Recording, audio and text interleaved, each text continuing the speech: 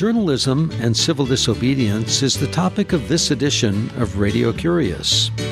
Our guest is Mendocino County journalist Will Parrish. Will Parrish is a graduate of the University of California at Santa Cruz with a major in sociology and social change and a minor in journalism.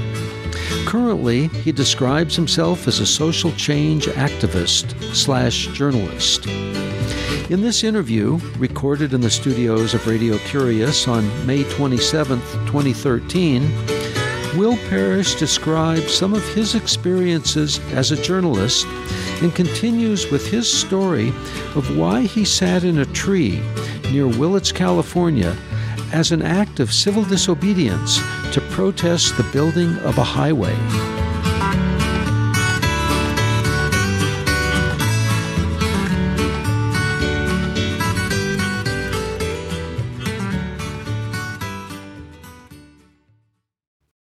I've mostly focused on investigating power structures and powerful interests wherever I've lived when it comes to using my journalism.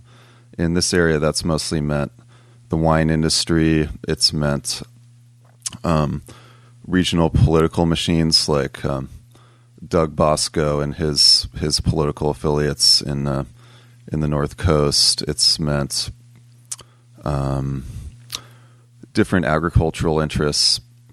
So when something like the Willits bypass came along, it was, it was a familiar storyline for me because I saw it as a case of this really powerful interest trying to force its will onto a small community that wasn't really interested in this project.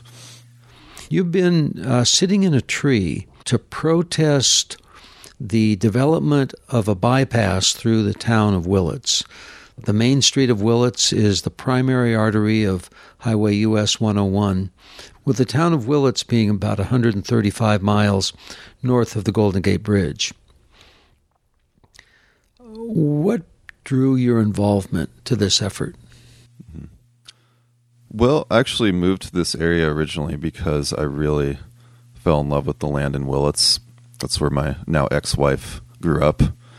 And so for one thing, it's an area that I really have a lot of love for. And actually, it's the reason I came here was because I loved the state that it's in now, which is, it does not have a major freeway artery going through it. It's has a small town feel to it. It has a relative absence of big box stores and the other sorts of things that go along with major freeway arteries going through a town. So I love the town. I love the area. And as I've done journalistic work in this area in the last 3.5 years or so, I've made it a point to focus on the biggest, most impactful projects ecologically and socially in this entire region of the North Coast. So I've focused on projects in Sonoma County. I've focused on projects in Humboldt County that would be destructive or have a major impact. And the Willits Bypass project, by my accounting, is the most destructive project that I've encountered in the time that I've been paying attention to these sorts of impactful projects. So, what are the destructive aspects from your perspective? Sure. Well, for starters, it would fill in and essentially destroy the largest area of wetlands of any project in Northern California in the last 50 years, according to Army Corps of Engineers records. It already has destroyed a lot of oak woodlands, madrone woodlands. When Caltrans inventoried the presence of trees in the bypass route, they came up with 1,815 oak trees that would be cut, many of which are hundreds of years old, including the one that I was sitting in. It's going to, if it goes through in the construction process alone, release 380,000 cubic tons of carbon dioxide through the creation and the transportation of the materials used to build the freeway and the construction process. And there's a variety of other ones, but of course also a huge a huge impact of the project is the amount of soil that has to be moved to create the fill, because Little Lake Valley it's a wetlands valley, and in fact the native Pomo people of the area's word for the valley pretty closely translates to valley of water splashing the toes in their language, because historically this is a really wet valley and still is a really wet valley. So the amount of work that has to be done to account for that from an engineering perspective is really, really enormous, relative to this being a 6-mile freeway.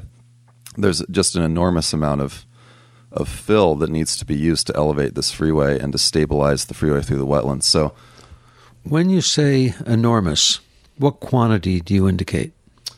Well, depending on which Caltrans document you believe, it's anywhere from 1.4 to 2.5 million cubic yards of soil that would be used as fill for this project on the freeway route itself. Will, when you talk about this quantity of soil that would be used, where would it come from? That's actually not clear at this point. Originally, it would have come from Oil Well Hill, which is the first hill as you're going north of Willits that you ascend on the 101 heading toward Laytonville. Caltrans purchased about 40 acres of land there with the idea that that would be its reserve of fill soil for the north wetlands area of the bypass. But they're talking about other options also. Those options being? Something along the lines of hauling it in from the coast. That was just put forward in a recent newspaper story. The bottom line, I think, is that they aren't actually sure where they're going to get it. When you tell us what Caltrans' intentions are, what is the source of your information? It's almost entirely Caltrans' own documents, whether that's its environmental impact report or whether that's bids that it's put out for construction work that construction companies have an opportunity to look at and decide if they want to bid on the project. It's official information they release on the web, those sorts of things. And how do you get the information that is not released on the web? Well, I've filed Public Record Act requests as part of investigating this project through the California Public Record Act and gotten information on survey work that they've done related to migratory birds in the bypass routes, which is one of the habitat so-called mitigations they need to do for this project. I've gotten reports on the California Highway Patrol's activities as part of policing the project, that sort of thing. But for the most part, it's public information that's readily available for anyone who has the interest to look. Will Parrish, you were talking about mitigation of the project. What does mitigation mean? Mitigation is the idea of making up for environmental damage that a project causes. So, for example, under the Clean Water Act of 1972, the Army Corps of Engineers is required to enforce a policy of no net loss of wetlands, as they put it. So anytime that a project destroys wetlands that are under the jurisdiction of the Army Corps of Engineers, they are required to have a mitigation plan to say how they're going to achieve no net loss of wetlands, which can mean creating new wetlands. It can mean creating areas of wetlands plants. It can mean rehabilitating areas of wetlands that have been destroyed elsewhere. It can mean a lot of different things, and all these different forms of so-called mitigation have different amounts of points assigned to them in a point system that the Army Corps of Engineers has decided is valid for mitigating wetlands damage.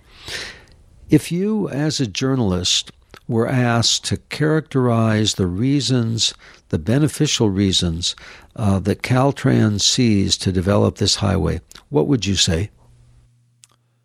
Caltrans sees this as a way to move traffic more efficiently, through Willits. Willits is one of the last stops on Highway 101 north of San Francisco that requires that traffic be funneled through a town as opposed to remaining on a freeway.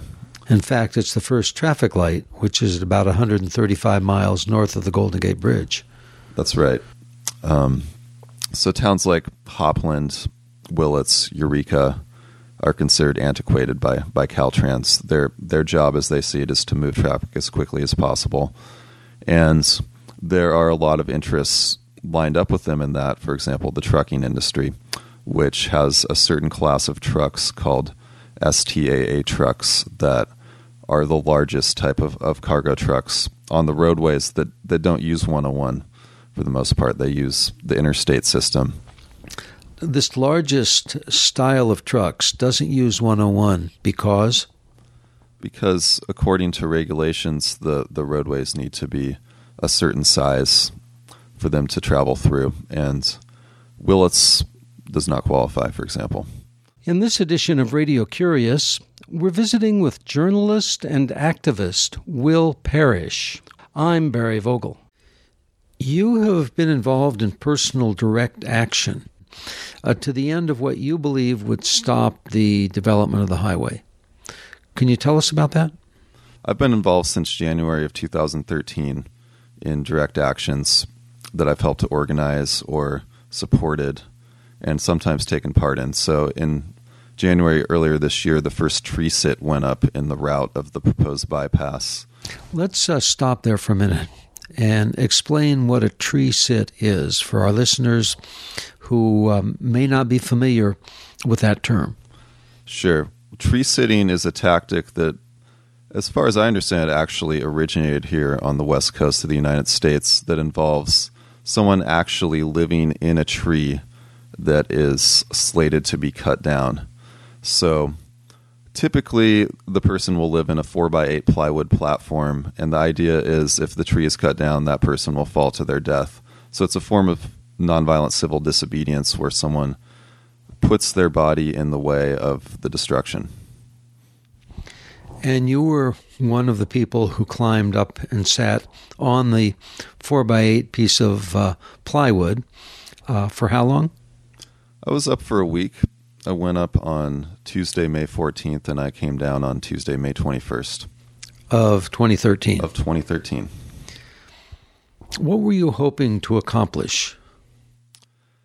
Well, other than doing, as I said, actually physically blocking the cutting of trees in the area where I was doing my tree sit, I was hoping to call attention to the bypass project's destructive impacts using my whatever notoriety I have as a writer and using my skill, whatever that may be as a writer, to describe my reasons for going up into the tree. And also just for the narrow technical reason that there was no other tree sitter at that particular time that was willing to go up into the tree. I decided that it would be the responsible choice to fill in for a little while. When you say responsible to whom? Responsible to my commitment to do whatever I can to help this campaign to succeed. What do you think you were able to achieve by being in the tree for a week? I think that a lot of people who have followed my writing took note of the fact that I was in the tree, and they realized how seriously I'm taking this. They realized how serious the issue is in a new way, because to throw this in the tree, not only was I sitting in the tree, but there are several trees that are tied to the tree I was in with truck rope.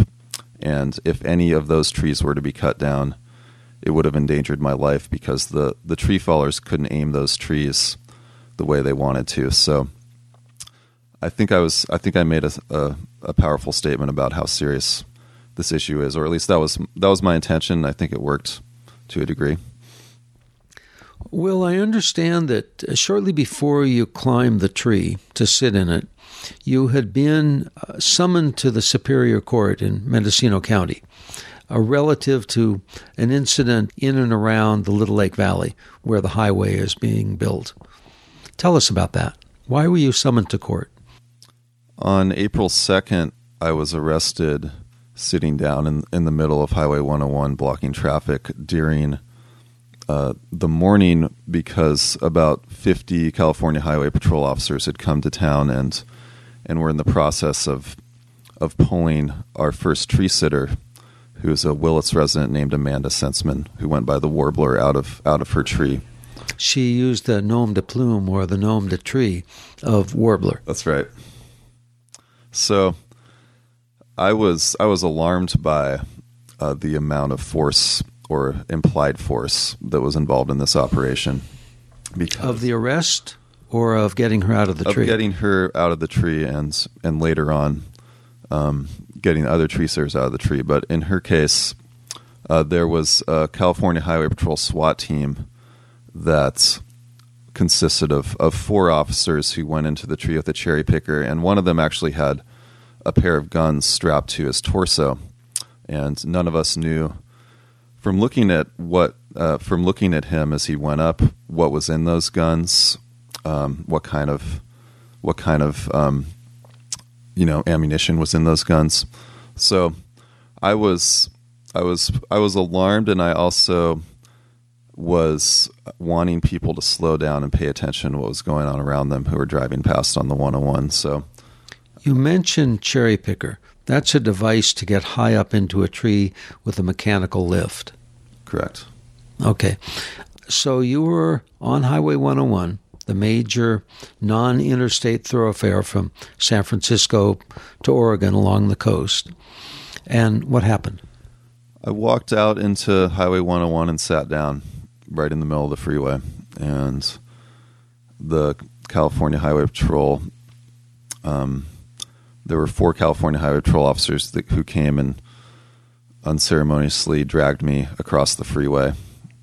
And I tried to remain seated in the middle of the freeway for as long as I could. And about 10 minutes later, they hogtied me and threw me in the back of their squad car, and traffic resumed. But in those 10 minutes, traffic was stopped on the 101. You were arrested. You were ordered to appear in court. You appeared. What happened? The judge announced that charges had not yet been filed, and he confirmed my address and those of the other people who were appearing with me, and we were on our way. Do you have any idea why charges had not been filed? I don't. And then from the courthouse, you went back north to the community of Willits, the Little Lake Valley, and soon after, you assumed a nom de tree. Red-tailed hawk. And climbed up. Right. What's it like sitting on a 4x8 platform? How high up in the tree were you? I guess that I was about 70 feet up. Tell us about your food, your sleeping, your personal hygiene. How did it work? Well, I had a good week's supply of canned food when I went up, and other food. And I had a sleeping pad, which took up about half the platform.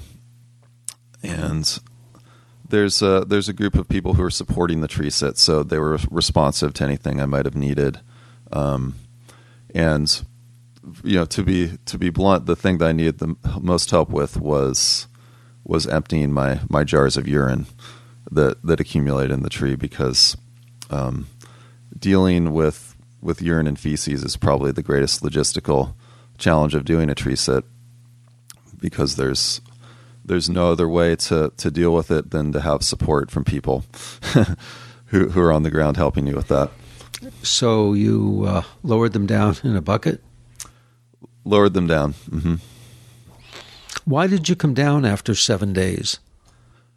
I think 7 days was enough to make my point, first of all, and second of all, there was someone willing to come up who wanted to come up to replace me.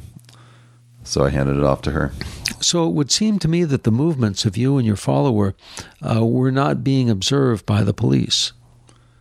Right. We're fortunate And in her case, she is still fortunate that the police aren't paying a whole lot of attention yet to that tree sit.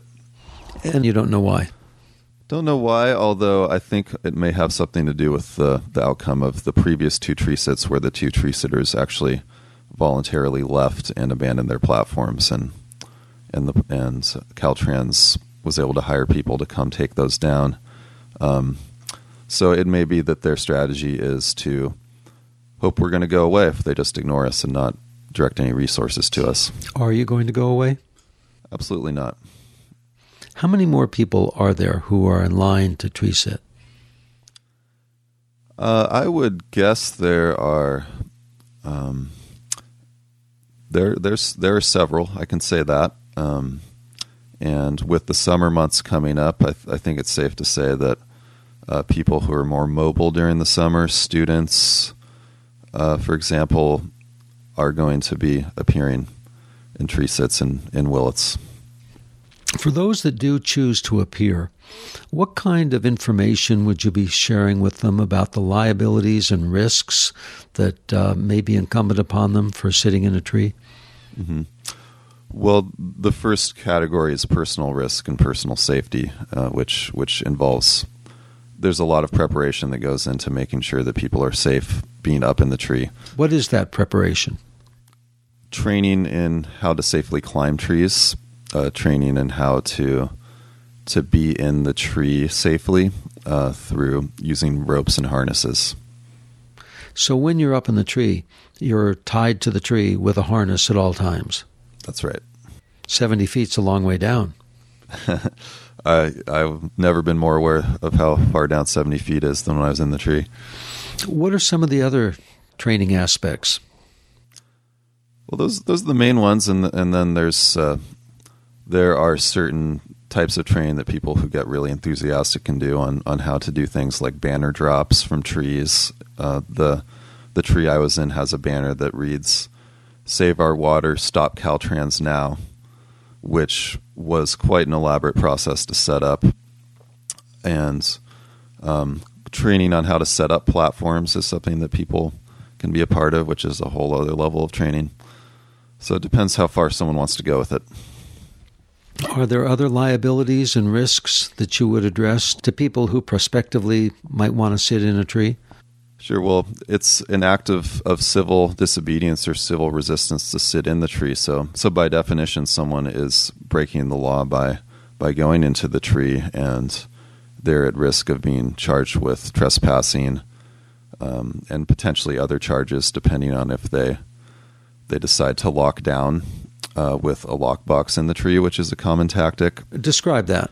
Sure. Well, for instance, one of our tree sitters of the original 5 that we had wrapped his arms in a pair of metal pipes that join together at a joint where the two areas of the pipe are perpendicular, and wrapped that around a branch, and the device is set up so that the police can't get to his arms and hands because they're locked inside of this box to a piece of metal inside of the boxes. So they had to saw him out of the box, which took them about 3 hours to do. Once he was locked in this box, could he voluntarily release himself? As far as I know, he could, although there's different designs as far as I understand it. I recall that approximately 20 years ago, there was a similar incident where people locked themselves around an immobile object in the office of the then Congressman Frank Riggs, who represented this area, over a similar issue concerning trees in Humboldt County, the old-growth redwoods.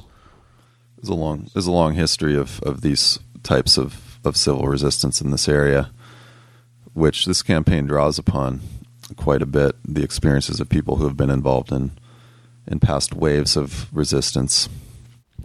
Well, Will Parrish, I want to thank you for being with us on Radio Curious. And before we close, can you tell us about a eureka or an aha moment in your life that has changed your life or has given you a philosophy that you continue to follow? Well, one eureka moment for me was at University of California, Santa Cruz. when I was a student there, there were a lot of trees that were being cut down on campus to make way for expansion of campus infrastructure. And that was the first time that I witnessed a tree sit. So that was a eureka moment that's informed me ever since then. And that was the first time I became aware that tree sitting existed. What information did it bring to you? It brought to me that there are people who feel so deeply and so passionately about protecting Mother Earth that they're willing to risk their lives to protect her. What would you like to do with the remainder of your one precious life? I would like to continue to be engaged in protecting the Earth so that there's something left for generations that come after, and continue to deepen my connection to this area. I'm committed to living here in Mendocino County. Mm-hmm. I love this place, and for me, the involvement I have in the Caltrans bypass comes out of the fact that this is my home, and when a destructive project like this comes and threatens your home and is in the process of destroying your home, you can't run. There's nowhere else to put your energy other than right here at home, because for me, as someone who's concerned about things like global climate change and these other ecological problems that are global in scale, it's nice to talk about those and it's nice to be concerned about those, but when there's a manifestation of the exact sorts of dynamics in the world that are creating those problems right where you live, there's no other responsible choice but to be involved in trying to stop that destruction. And finally, Will Parrish, is there a book that you can recommend to our listeners? When I was in the tree, I read The Merry Adventures of Robin Hood. And so those stories are fresh in my mind. I thought that was an appropriate book to be reading. Will Parrish, thank you very much for being with us on Radio Curious. Thanks so much for having me.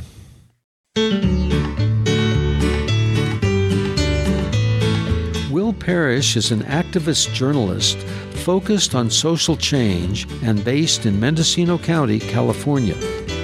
The book he recommends is The Merry Adventures of Robin Hood by Howard Pyle.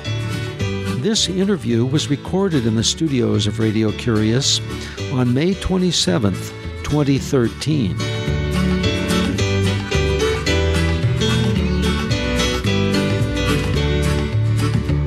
Over 400 Radio Curious programs may be found on our website, radiocurious.org. They're free as my gift to you. I hope you enjoy them.